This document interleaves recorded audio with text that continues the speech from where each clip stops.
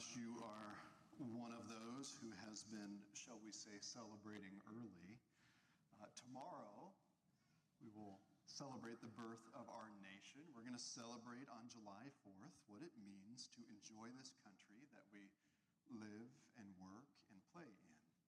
And we should. Right? Hear me, that's a good thing. At the same time, we're doing this in one of the most divided eras, certainly at least of the last few decades. We're reminded constantly of problems, and there are imperfections to be sure. But that doesn't mean that we can't enjoy the blessings of how the Lord is caring for us in our lives here and now. And it's that balance that I want to address this morning.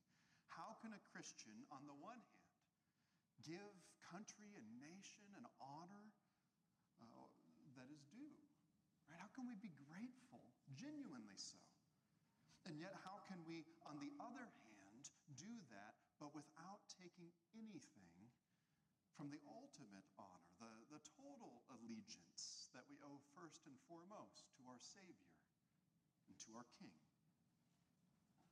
Many Christians have wrestled with these questions throughout the centuries. I was greatly helped by what Matthew's gospel records of Jesus. I believe that you will be also. So why don't you turn to Matthew chapter 17, and we're going to pick up the scene in verse 24. Again, that's Matthew chapter 17, and we're going to pick up the story in verse 24, because it's there that we're going to see Jesus explaining one aspect of the relationship between a Christian and their nation and their government. And he's going to do it in three parts, three movements: a question, a reason, and a response. A question, a reason, and a response. Here's how Matthew starts us off. When they came to Capernaum, the collectors of the 2 drachma tax went up to Peter and said, "Does your teacher not pay the tax?" And this is the question. And before anyone leaves a note to the office, I realize there's a wonderful irony that we're going to talk about taxes as we talk about our independence. If you're not sure what that is, I would encourage you to brush up on your American history. All right, but this is the question. The setting is later in Jesus' ministry. This is soon after the Transfiguration. And Christ has been healing. He's been prophesying of his coming death. He and the disciples enter Capernaum, where they're noticed by some of the tax collectors. How would you like that if the IRS was just sort of roaming the streets? Right? And they approach Peter with a question. Hey, doesn't your teacher pay the tax? Hint, hint. Right? We're owed here. Where's our money? Right? Said another way, is Jesus the sort of teacher who respects the government, both religious and secular at that point? Is he a good citizen? Or is Jesus the sort of rabble-rouser that Israel had become all too familiar with over the past few decades? The sort of radical who would come in and just say, we don't care about our nation, we don't care about Rome, we don't know, it's this new way. Is that the sort of teacher that Jesus is? And so let's put it into a little bit of a modern context. How would you answer the question? Should Christians pay taxes to a government that spends your money on all kinds of wicked and evil things that you personally oppose? Or should a Christian dodge whatever taxes they can and undermine the authority that God has set up? And those are the stakes. You heard Dave read Paul's words out of Romans 13, where Paul himself writes that there is no authority except that which God has established. What authority did Paul have in mind? What authority did he live under at that time? It was the pagan Roman government and the corrupt Jewish leadership. And the very authorities who made his own life so personally difficult and fraught with danger. Right, so as you can see already, this question brings up all kinds of related concerns and difficulties. And what does it mean to be a Christian and to enjoy this nation? Right, truly, we need Christ's wisdom if we're going to navigate these waters faithfully. But before we get there, take stock of yourself. Because I suspect the real question that you and I need to answer is this. As we keep reading, will you submit to whatever pattern Christ gives? If I was going to say that another way, I would say, whatever Jesus gives as the answer, will you take that as your answer?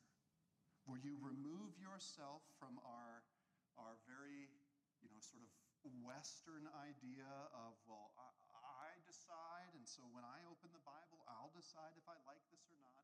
Will you remove yourself from that point and instead place yourself under the authority of God? That whatever God says is good and true and best, and we must conform to it, regardless of whether it fits your politics or your worldview. Will you obey? Will you embrace what Jesus is about to teach? That is really the question ultimately here. This is where the rubber meets the road, and not just for taxes or whether you like or love or despise the government, but ultimately because how you respond to what Jesus is going to say is going to show something of what you believe. And something of what you believe not only about our government, our nation, or any nation for that matter, but also something of what you believe about our Savior and about his government and his coming kingdom. What then does Jesus say? Look at verse 25. He, here Peter is replying, he said, "Yes." And when he came into the house, Jesus spoke to him first, saying, "Oh, what do you think, Simon? From who do the kings of the earth take toll or tax? From their sons or from others?" And when he said, "From others," Jesus said to him, "Then the sons are free." So here's the reality. Christ's question is very simple. Who pays taxes? With a king, the question becomes, well, does the king's own family have to pay taxes? What did they do back then? And the answer that Peter gave, which was the norm at that time, is, well, no, of course not. That's why it's good to be king. You don't pay taxes. Everyone else does. And here's what Christ responds. He says, well, then the sons of that king are free. And I want you to pause there. Because something monumentally important just happened with that very short response. Did you catch what Jesus just emphasized? You might think that he would instead say something like, well, Peter, we're not the king's sons. That's why we have to pay taxes. Sort of this is just part of living in this world. Or even it's not ideal, but the Romans came in and give a little history lesson. They took over and they're levying taxes, and this is just part of living in a fallen world. Those might be the sorts of answers we would give. It's not the answer Jesus gives. In fact, it's not at all what he says. Rather, Jesus teaches that the sons are the ones who have freedom. You want to know who has freedom in this picture that Christ is giving? It's the sons of the king. Ladies, he's not excluding you, but he is talking here to Peter. He's talking of how kings and kingdoms would generally run back then. And Jesus is making the point that he sees himself and anyone connected to him, Peter in this case, as sons not just of a king, but of the king. Right, if you are a Christian, then you have a passport that no earthly government can void. You have an identity that is greater than whatever it says on your birth certificate or in a government database. Because if you're a Christian, then you are a citizen of Christ's kingdom. It's a kingdom that actually exists and one which will eventually be present and visible here in all of its fullness. Right? That's what's coming. That's what we are promised. And that means that you and I live now as foreigners, as immigrants, in a sense. That's what's true of everyone who has a different passport from the country they're living in. Remember the old hymn, perhaps. This world is not my home. I'm just a passing through. Right? So it is for all who are Christians. And according to Jesus, then, this has all kinds of implications. It means that your closest citizens, those that you have the most in common with, are not the people of this world. They're not the fellow members of your preferred political party. They're not even the other citizens necessarily of this country.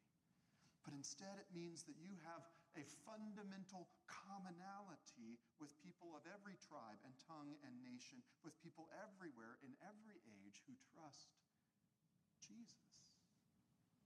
Those are your fellow citizens. Secondly, it also means that you have a job. You and I are ambassadors here and now. That's true whatever country you and I live in on the face of this earth. It's true here. Your role as a disciple of Jesus is to represent his kingdom well. His priorities are to be your priorities. His goals and values are to be your goals, your values. Your identity ultimately is not wherever your passport's from, not whatever your driver's license says. That's even true for you Nebraskans who are very proud of your state. Just joking. No, if you are in Christ, then you are a new creation. You are identified in him, ultimately. And so what does that mean? All right, does it mean, seeing as we're from a different kingdom, that we've got diplomatic immunity? That we just do whatever we want in this world? That we can break laws here and now because they're not our laws? I once knew a Christian who loved to speed. Right? He just really loved driving fast. One of those sorts. I won't ask you to raise your hand if you're one of those, but I was younger back then when I became aware of this. I didn't have quite as much of a filter. And so I asked him one day, because this was someone important in the church that I grew up in. I was like, doesn't God say that there are laws we're supposed to follow? And he said, no, those are man's laws. I don't have to follow them. I'm a citizen of the kingdom. I thought, maybe that's how it works. Is that how it works? Well, Christ gives a different direction. And said, what I want you to come away with in these verses first is to realize your identity in him. And if it's not, if you're not in Christ this morning, then I want you to hear an invitation. You are called to admit your sins, all the ways you don't add up, all the ways that you've missed the mark. You are to admit your need for a Savior and to trust this King, this Savior as your King, as your Savior from sin. Right? Do that and you too shall be issued a passport, one that can never be changed, one that will never expire. Right? Trust him and you'll be part as well of a kingdom and of a nation that will never end. So, here's the first truth. This we must embrace. And it's that we are citizens of another kingdom, which might lead you to think, well, okay, but what's that mean for us now? We live in this nation. We live in this country, do we kind of just, sort of build a wall around ourselves and we'll just be the little Christian group here? And, do we have that bunker mentality, or what do we do? Well, Christ doesn't stop here. So what he's going to say next is, it's not contradicting any of that. No, who we are is defined by Jesus more than whatever you'll do for July 4th. But we also have a responsibility in the here and now. And with great freedom comes great responsibility. Well, so it is. Look at verse 27. However, remember he just said, okay, the sons are free. They don't have to pay taxes in this example. However, not to give offense to them, go to the sea and cast a hook and take the first fish that comes up. And when you open its mouth, you will find a shekel. Take that and give it to them for me and for yourself. Question, the reality, now the response. As much as Jesus speaks to our eternal identity, our everlasting destiny, he also acknowledges our present reality. He and Peter, in their case, live in a land with a king and a government that, as we just heard read earlier, has been given by God, even with all of its own flaws. And that government has made laws, in this case, about taxes. So what will Jesus do?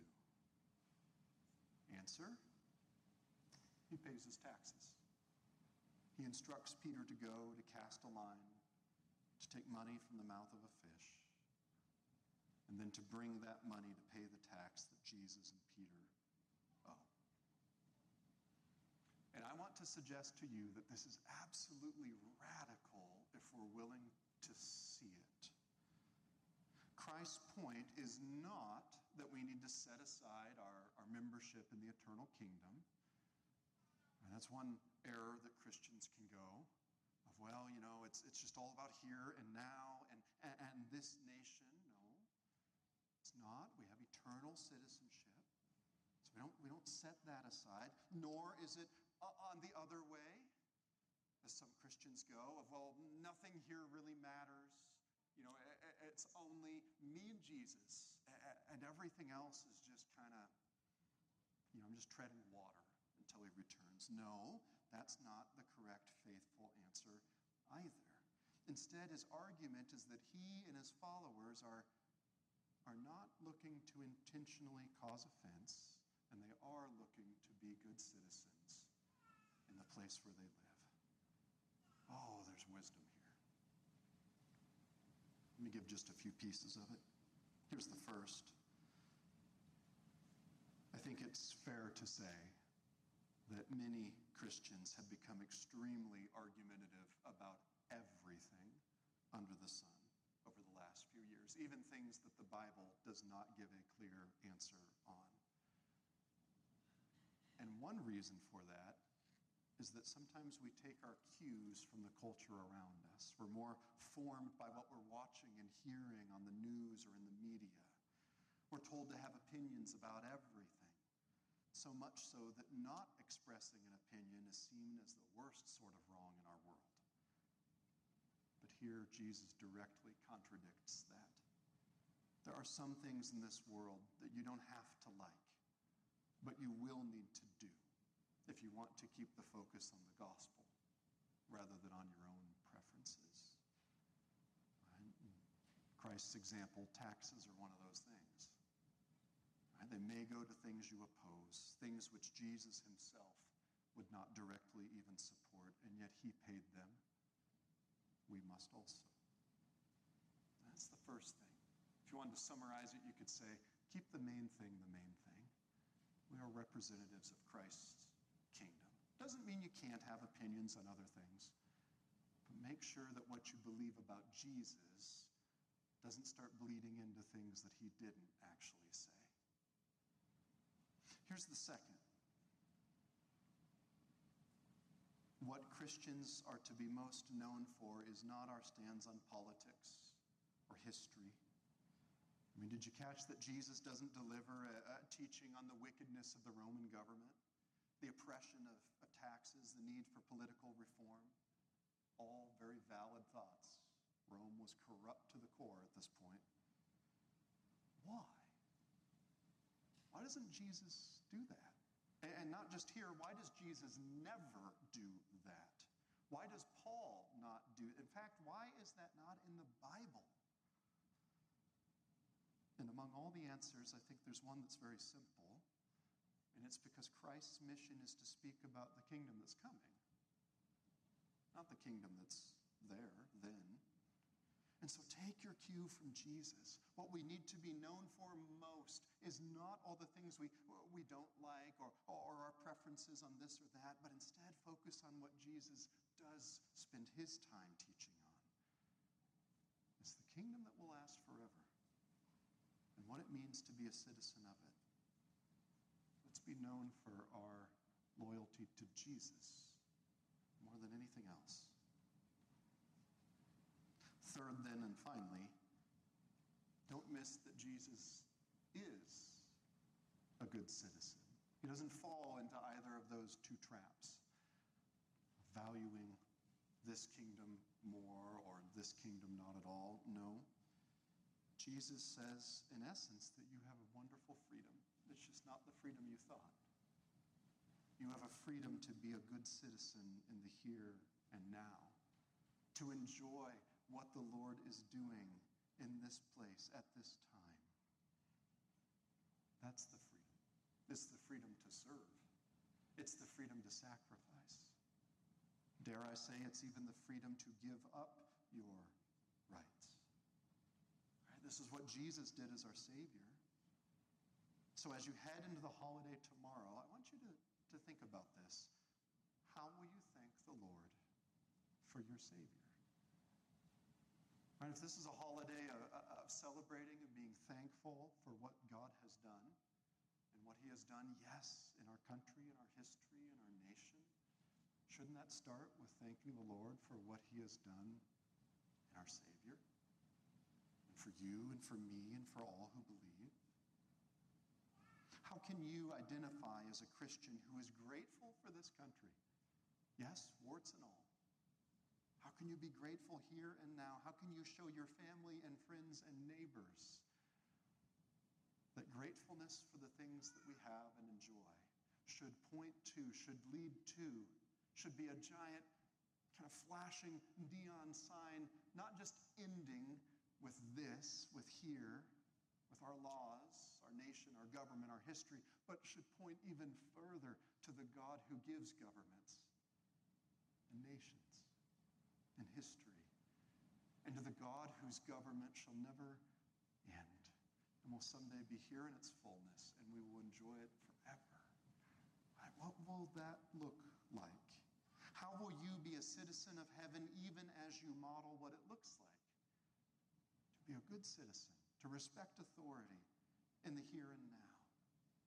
Right? Let's make it our aim, our goal, to praise God for how he has provided for us in every way.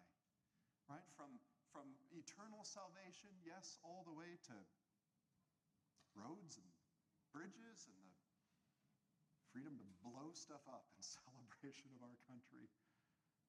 All right, let's praise him for all good things that come from his hand. Because I sure can't think of a better way to celebrate that than what we're doing right here, right now. Today, we celebrate as we worship. Tomorrow, we enjoy a holiday that God has provided for our nation. Would you pray with me?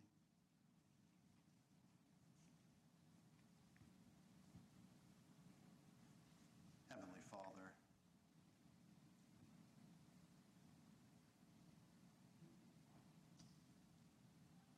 the call of Jesus is not an easy one, Lord. We struggle with what it means to be good citizens here and now, and to enjoy the genuine blessings that you give, both as part of this country, Lord, even just simply as individuals. So often we let the blessings become bigger than you, the giver of blessings. And Lord, on the other hand, then, when we do at times realize that, we struggle the other direction, to where we're thankful for you and yet we're dismissive of the very real, tangible things that you do for us, would you help us to learn wisdom from our Lord here? That we have freedom and we have responsibility. That we have grace given to us, and yet that grace calls us to act and respond in certain ways. Lord, that we can be thankful to be a part of this country, whether it's what's on our passport or not, whether we were born here or not, that we can enjoy how you care for us in ways large and small even now, and yet how that enjoyment can push us ultimately to enjoy you, your eternal promises, your goodness given to us. Father, teach us what it means to be found faithful. Teach us what it means to be found